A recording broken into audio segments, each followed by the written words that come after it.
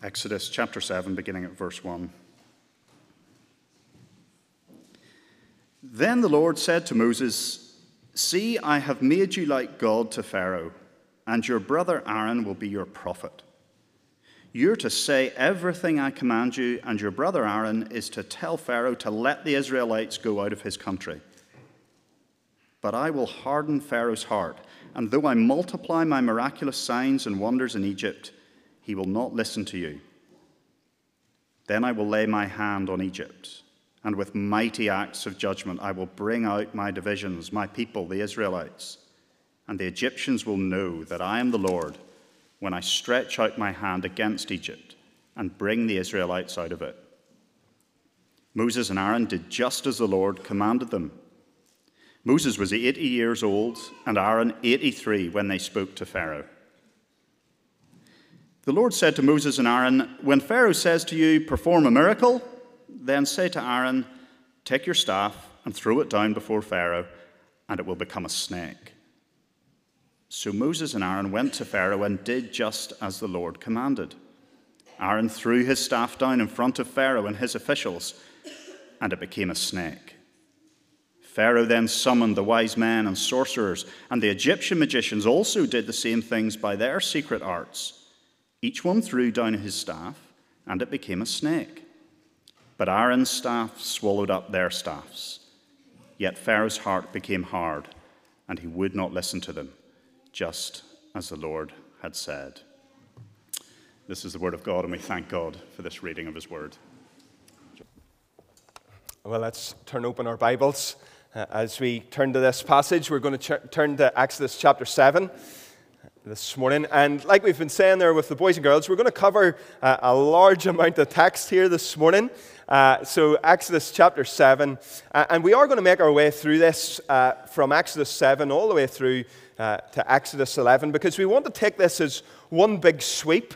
We want to see what the Lord is doing as we look at this. And often this passage has been referred to, we probably know it best as the 10 plagues, but we do want to think of it slightly differently. You'll pick it up there in chapter 7, how the Lord refers to it. He refers to miraculous signs and wonders. These are signs and wonders. So there's something deeper going on that we want to try and get to the heart of this morning as we look at the 10 plagues as we would know them. So God hears, God speaks, God rescues. You remember that little framework for making our way through Exodus? God hears, God speaks, God rescues. And we're at God's rescue here this morning. So here's a question. How do people justify their sin? How do people justify their sin? How do we justify our sin? We know that we sin. We know that we do things that are not right, that we go our way instead of God's way. We say yes to sin regularly. So how do we justify it? How do we get around it? And as we live in a world that each person does now what is right in their own eyes, that's where we're heading. We're not very far away from it. We're pretty much there. Everyone does what is right in their own eyes. No one can tell the other what to do. Not even the authorities can tell me what to do anymore. We get more and more videos, don't we, of police officers getting abuse on the street.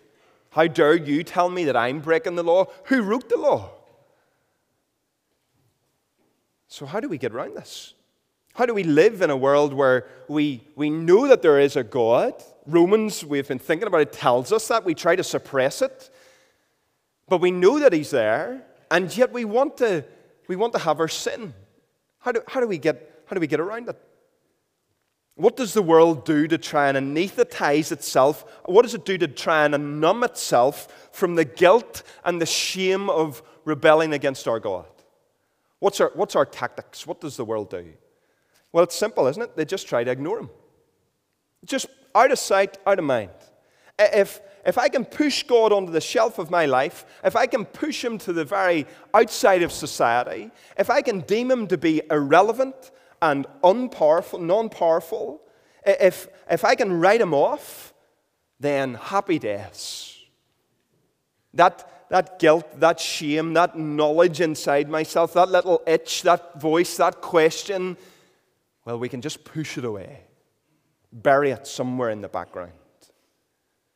And that's what the world does. It says Jesus, this man called Jesus that you all worship, that we worship, well, he turned up about 2,000 years ago, and you know what? He's really irrelevant. He was nice for the people of the time, and yes, he caused a bit of a stir, but now, no, don't worship him now. He's totally irrelevant. And instead, what does our society do? It sets up idols of our age. And so what are the idols? What are the things that we worship? Well, we don't worship often wood and stone. We don't go to some great temple to do that. But we have other ways of worshiping, don't we? Self-worship. We worship image. For some of our younger people in particular, you're going to worship popularity. For all of us, we, in some sense, worship technology and science as if they will save us.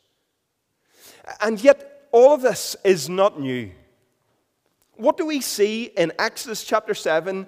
We see that the Egyptians did just this. That they tried to push God into the background. 400 years, we keep talking about this. It's been 400 years of relative silence from the Lord. And so what do the Egyptians do? Well, they think that Yahweh, this God of the Hebrews, the great I am, he's irrelevant. And you can imagine them talking to one another in the pomp and the richness of Egypt as they would have chatted around. I don't know if they had their nice lattes and cappuccinos, right? But they would have been meeting and chatting. The God that the Hebrews used to worship, that God, he's nothing only a notion and a dream. He's some sideline deity. He's not powerful. He's only for the weak, silly, stupid people of Israel. Not for us progressive Egyptians. We would never worship a God like that. And you can imagine that they would have said, look at us. Look at our modern culture. Look at our great architecture. Look at the constructions that we're able to build. Look at all that we have achieved. Look at our prosperity. Our gods work. Our gods are pleased with us. We have truth and we know the way. It's just like our society. You take a gauge of society and the media seems to present it as, oh, all's going well. We're prospering. We're enlightened people. We're much further on than those who lived way, way, way back. We're better. They didn't really know what they were doing.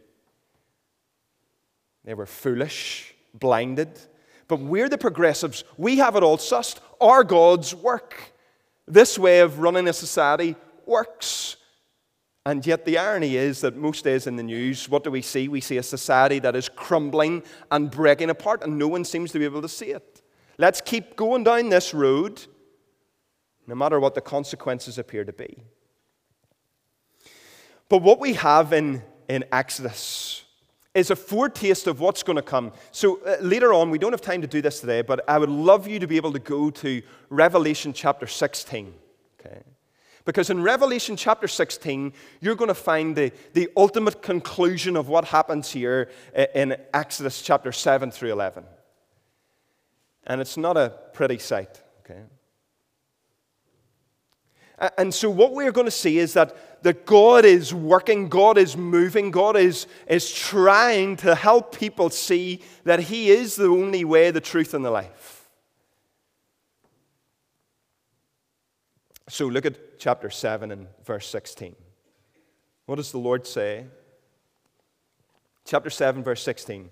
The Lord, the God of the Hebrews, sent me to you, saying, let my people go, that they may serve me in the wilderness. And you can imagine Pharaoh. Pharaoh doesn't give it a second thought. Wise up, Moses and Aaron. Catch yourselves on. This God, Yahweh. Do you think I'm going to let my workforce go to worship some make-believe God? Away you go. There's the door. Don't come back. Don't bother me again. But what is God going to do? What's God going to do to Pharaoh and to the Egyptian people in all of their prosperity and all of their self-fulfilled pomp, all of their pride? What is he going to do? Well, the Lord's going to do, 7 verse 3, he's going to do signs and wonders in the land. The Almighty God is going to come to these people, and he's not going to leave them without a witness. There's going to be a witness in the land. For the Egyptians, they're going to have no excuse. And for the Israelites, for the Hebrew people, they're going to see their God again, and he's going to draw them into worship. The Lord is going to say, I am no sideline deity. I am not irrelevant. I am not powerless. I am the great I am, and I will show it. And last week, Stephen was helping us think about this. The Lord is going to do what? He's going to stretch out his almighty arm. He's going to stretch out his hand, and we're going to see it at work. So perhaps this morning you are at church, and you're here for maybe a reason that is not to worship the one true and living God. You're here because for some reason it maybe makes you feel a little bit better, and you haven't quite been able to figure out why. Or maybe you're here because you've been told from your earliest of days, this is what makes you a good citizen, a good upstanding person. But in a sense, that little scratch or the little voice or the question in your life, it's still there. It hasn't gone away. You've tried to suppress it. But you're holding back. You don't want to worship God. You haven't quite worked out what that would look like, what the consequences of that would be in your life. And maybe deeper than that, you're not quite sure if he really is true and real. Well, what I want us to see as we rattle through these signs and wonders is that you will have your metaphorical socks blown off with the power of our God. As you see him in his glory displaying his salvation for people, as he stretches out his mighty arm to rescue his, remember we thought about it earlier in Exodus, his only son, as he will come to the hard man Pharaoh and his hard heart, and he will help him to see who he really is. And so for us, the key verse to unlocking this for us this morning, come with me back into chapter 6, one page back, and chapter 6, verse 7. So chapter 6 and verse 7, the Lord says this. He says, I will take you to be my people, and I will be your God, and you shall know that I am the Lord your God, who has brought you out from under the burdens of the Egyptians. This is the key piece. This refrain runs throughout Exodus. It runs through these chapters, that you will know, that you will be left without any shadow of a doubt, that you will know that I am the Lord, that there is no one like me, there is no one like Yahweh, there is no one like the great I am. No one else can compete with me.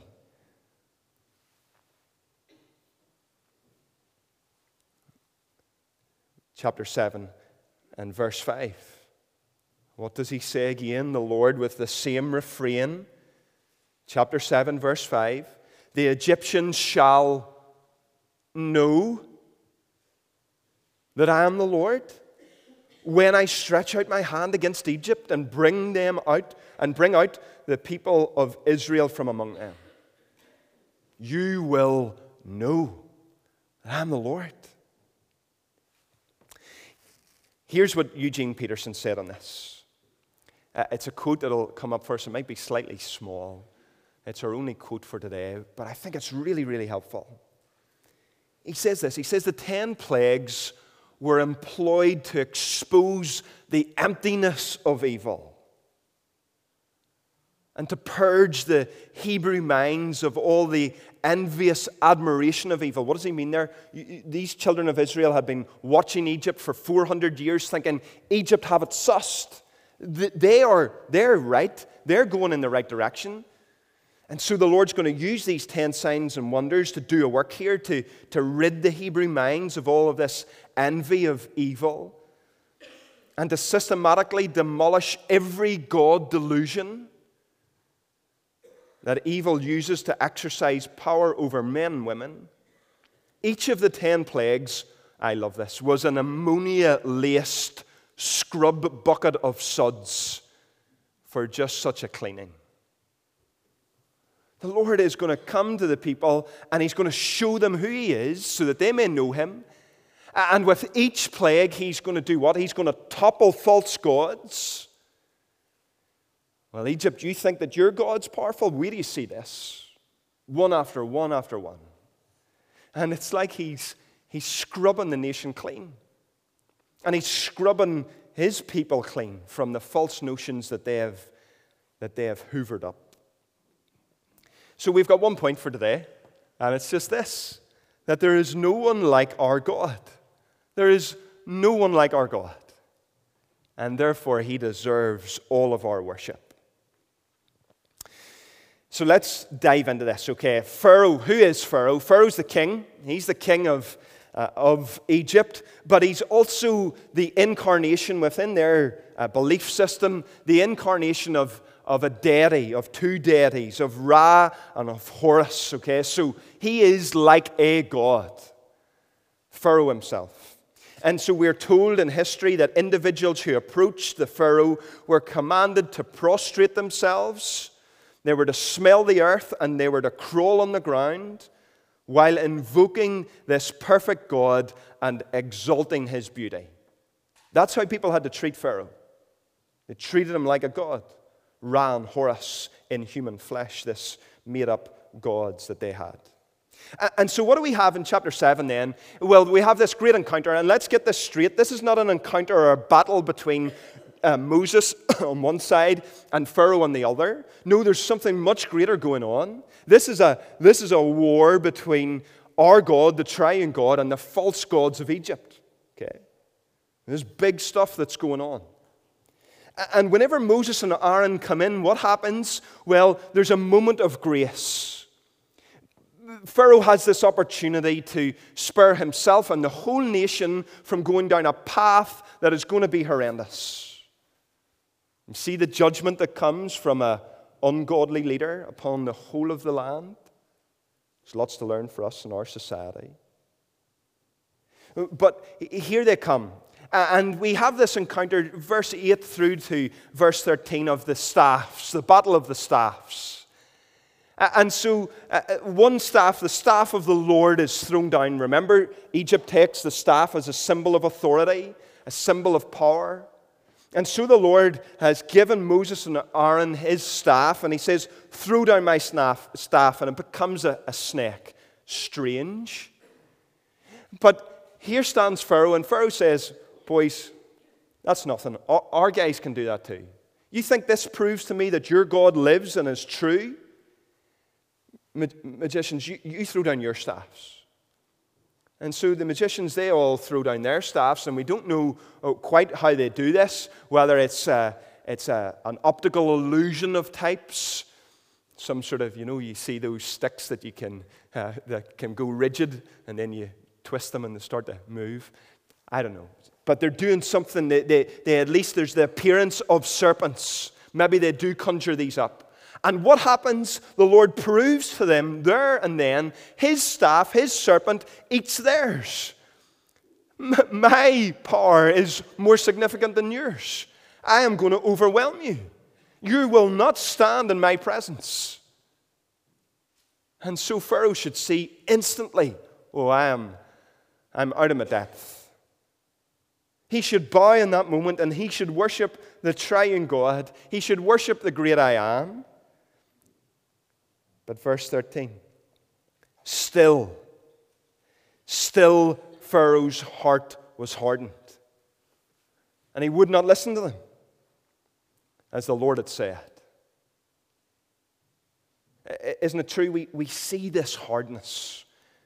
We see it maybe in ourselves or in our friends. Somebody gets saved, and we're chatting to them, and we say, well, that's great for you. But there's a hardness. Or this notion about Jesus and Christianity, that's great for all of you people, but for me, no. I'm smarter than that. I know better than that. I'm not going to believe in that. And so what comes Pharaoh's way? Well, first of all, what do we see? The Nile is turned to blood. Now, why the Nile? Why is that the first? Well, in this section of text, what happens is the Pharaoh is going down to the Nile. It seems to be part of the Pharaoh's daily routine to go down and to worship at the banks of the Nile. And so he encounters Moses and Aaron en route. You're going to go down, Pharaoh, and you're going to worship this body of water because you think that this is the God happy. The Egyptians had deified the Nile. But like us going to Portadown and deifying the River Bann, right? But crazy. Nobody would do it. It's full of trolleys. Okay. But this is what the Egyptians do. They go down to the river. The river gives them life. It's their drinking water. Maybe it's like Loch Ness. They go down to the banks of this body of water and they say, you give us life, and so we will worship you. And what happens? The staff of the Lord is lifted and it strikes the Nile in front of the Pharaoh. And what happens? The Nile, their source of life, their thriving economy, what they rely on for all of their crops, it instantly turns to blood. Look at verse 21. The fish die. The water stinks. They can't drink it. All of the water seems to have turned to blood. Verse 21, there's blood throughout all of the land of Egypt. And somehow, in the irony of this all, the magicians, they seem to find some water that's not yet turned to blood. And what do? They turn it to blood. Further judgment. You think that you can replicate this? Well, I'm going to judge you even more. And they turn the water they had left into blood. Again, this is pointing forward. You'll see it later if you read it. Revelation chapter 16 and the judgment that will come in the last days where the water is turned to blood. But what happens? We know this. Pharaoh doesn't flinch. They have just turned the Nile into blood. And he doesn't flinch. So the second plague comes, chapter 8. And now we have frogs. For Egypt, the frog was a symbol of divine power and fertility. And so they had their god called Hecate, and that was a female with a female body with a frog's head. And this was the symbol of fertility. And so what does Yahweh do? What does our God do? He says, okay, I'll take your symbol of fertility. You think frogs are a symbol of fertility, and I will burden your whole society with frogs. Can you imagine it? You go to the cupboard, there's a frog. You go to get a shower or a bath, there's a frog. They're jumping all over you. You try to put on your t-shirt, there's a frog in it. There are frogs everywhere. Absolutely everywhere. You see it there. They're in their beds, they're in their kneading bowls. They can't move for frogs being absolutely everywhere. Why? Why is the Lord doing this? Verse 10, that you may know that there's no one like the Lord. Stop, Pharaoh. Relent. Worship me. And so in 8 verse 15, what do we see? The Pharaoh does seem to change. He asks for some sort of mercy. He cries out to Moses and to Aaron. And then look at what happens. But when the Pharaoh saw that there was a respite, he hardened his heart and would not listen to them. This is our society all over, isn't it? We don't believe in your God, Christians. He's irrelevant. No power. But a great catastrophe happens. And what's the hashtag all over social media? Pray for such and such. Pray? Pray to who? Right? Whenever darkness comes, whenever hard times come, whenever there seems to be some moment of real tension or a crucible of suffering, what does our society say? It says, it cries out unto the Lord, Lord, have mercy on us, Lord, we will pray together, we will worship you. And then what happens? Verse 15 happens. The second that things start to look a little bit brighter, whenever there's a respite, what happens? Well, then we just go back to our old ways. Society just falls back into its old ways. It prays in the pandemonium, doesn't it? But not in the day-to-day. There's what Eric Alexander says is a shallow religious impression here pressed upon the Egyptians and upon Pharaoh. But it means nothing. And it happens. This happens in our lives, doesn't it? Something comes up, and we run to the Lord, and we're diligent in praying to Him and in reading His Word. And then whenever the nice times come, we back away. We freewheel as we think ourselves. Or perhaps at one stage, if you're not a Christian this morning, you turn towards the Lord in a crisis moment. You made a deal with Him. Lord, I'll worship you if you can get me out of this. And as time has gone on, you've backed away, and you've backed away. Well, it's not over for Pharaoh. Next comes the gnats, lice or mosquitoes, this can be translated. And so look at how many of them there are. 8 verse 16, Egypt is a dusty place. It's full of dust. It's a desert. And what does the Lord say? The ground, the dust of the ground, there's that much dust, that'll be how many gnats or lice or mosquitoes there will be. They will be everywhere. You know what it's like whenever you walk outside and there's some midges and you're waving your hands about, you're trying to get a cap on, you're trying to get back inside before they bite you. Can you imagine this? The whole of the land covered in gnats. And look at the response, verse 19. Even the magicians start to bend. They say, this is the finger of God. You notice they say it's only a finger. It's not the whole arm of God. They don't want to give God the strength. It's just His finger. Surely this is the Lord. But Pharaoh's heart was hard. He would not listen. And then it progresses on. Next is flies. And it seems to be like this type of flying beetle. I had one of these in my room a couple of weeks ago. It's a weird creature, aren't they?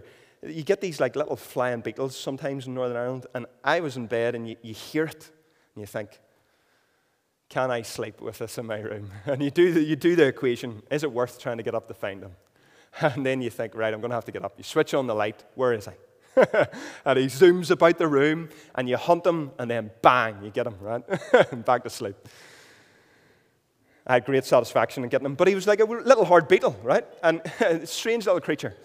Now, that was only one. And the torment that brings you, look at this. The whole of the land are covered in these.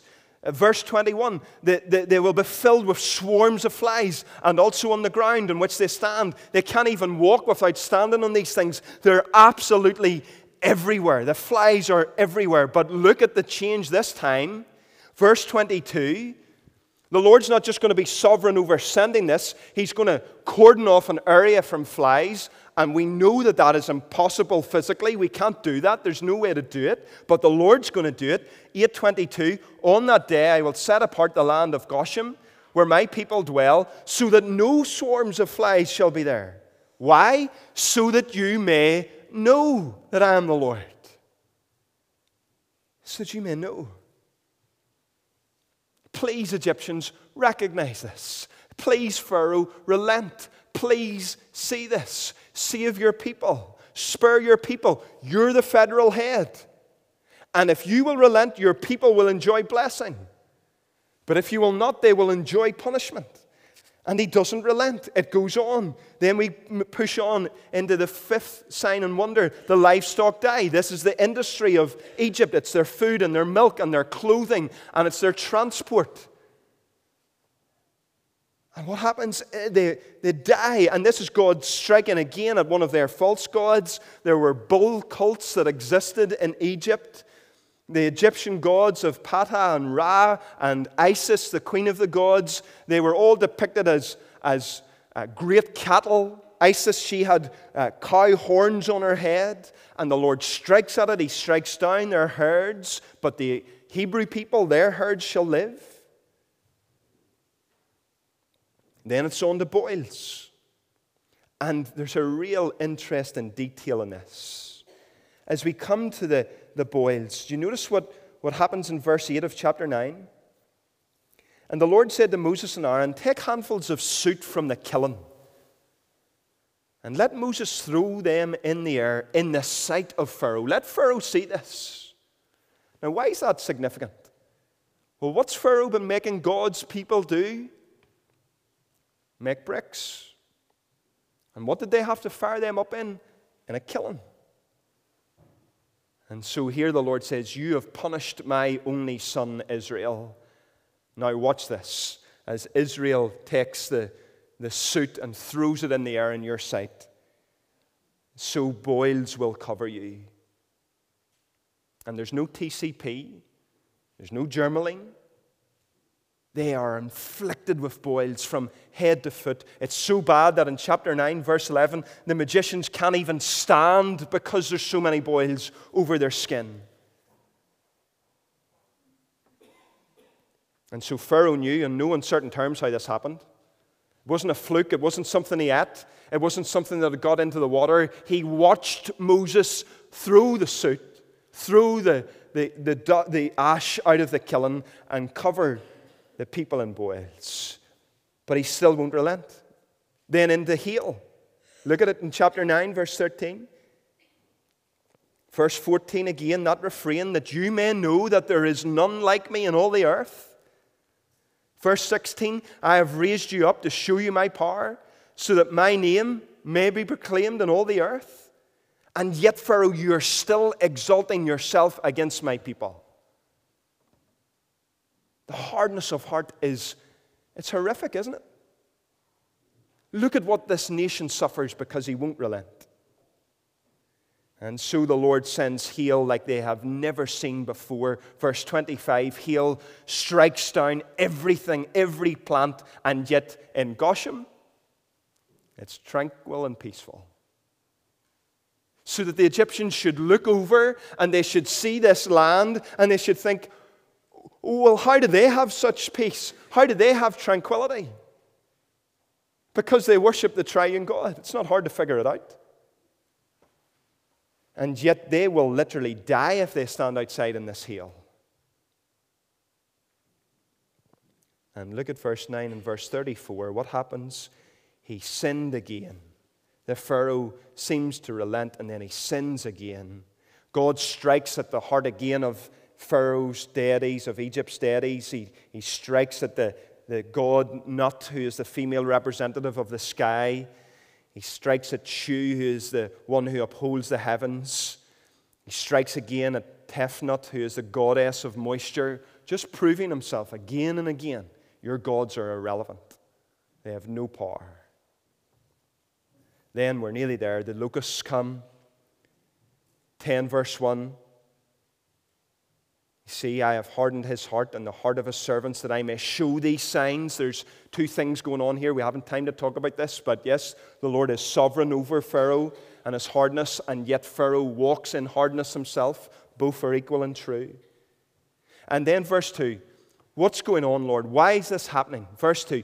So that you may tell in the hearing of your son and your grandson that I have dealt harshly with the Egyptians, and what signs I have done among them, that you may know that I am the Lord.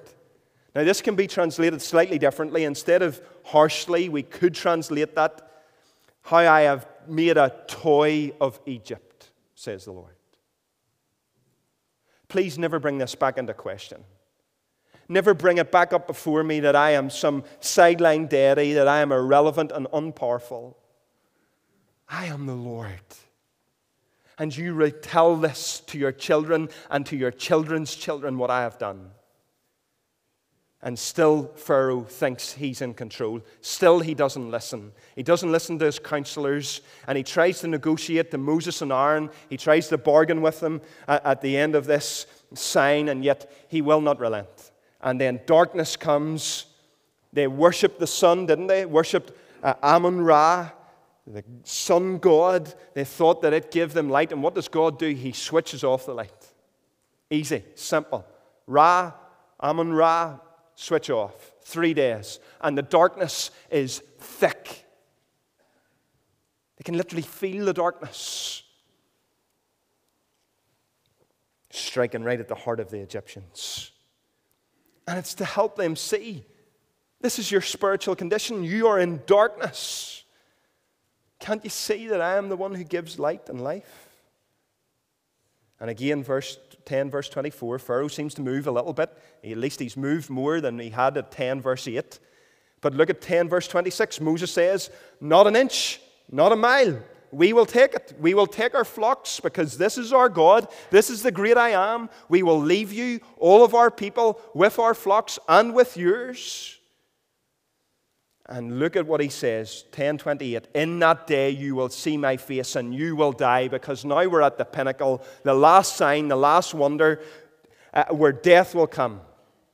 And the Lord had told us about this back in 4:22. He said to Pharaoh, I told you to let my son go or I will kill your firstborn. Israel are depicted here, or shown as the firstborn, God's son. And so you're holding my son, and so I will kill your son. And yet he will not relent. The Lord is saying this is not a game. And we'll think more about this next week, how death then comes. So as we finish today, what's our question? Our question is this: will we worship him? Will we worship the great I am? This is not just stories that are made up for our children. This is real. The Lord stretching out his arm to rescue his people. And later on in Exodus chapter 18 and verse 11, Jethro hears about this. And how does Jethro respond? He says, now I know that Yahweh is greater than all the gods. Now I know. Is today the first day that we will say that? Today, now I know that the great I am is the true God, and I will worship him. Because these signs and wonders were only a foretaste. Don't get sidetracked with these. Take it all the way through to the Lord Jesus Christ. What signs and wonders would he perform for the people? What would we see in Jesus? This is only a forerunner for what will come. In John's Gospel, John mirrors Exodus in some ways, and he shows that there's signs and wonders. These signs and wonders that Jesus would come and do. What would he do?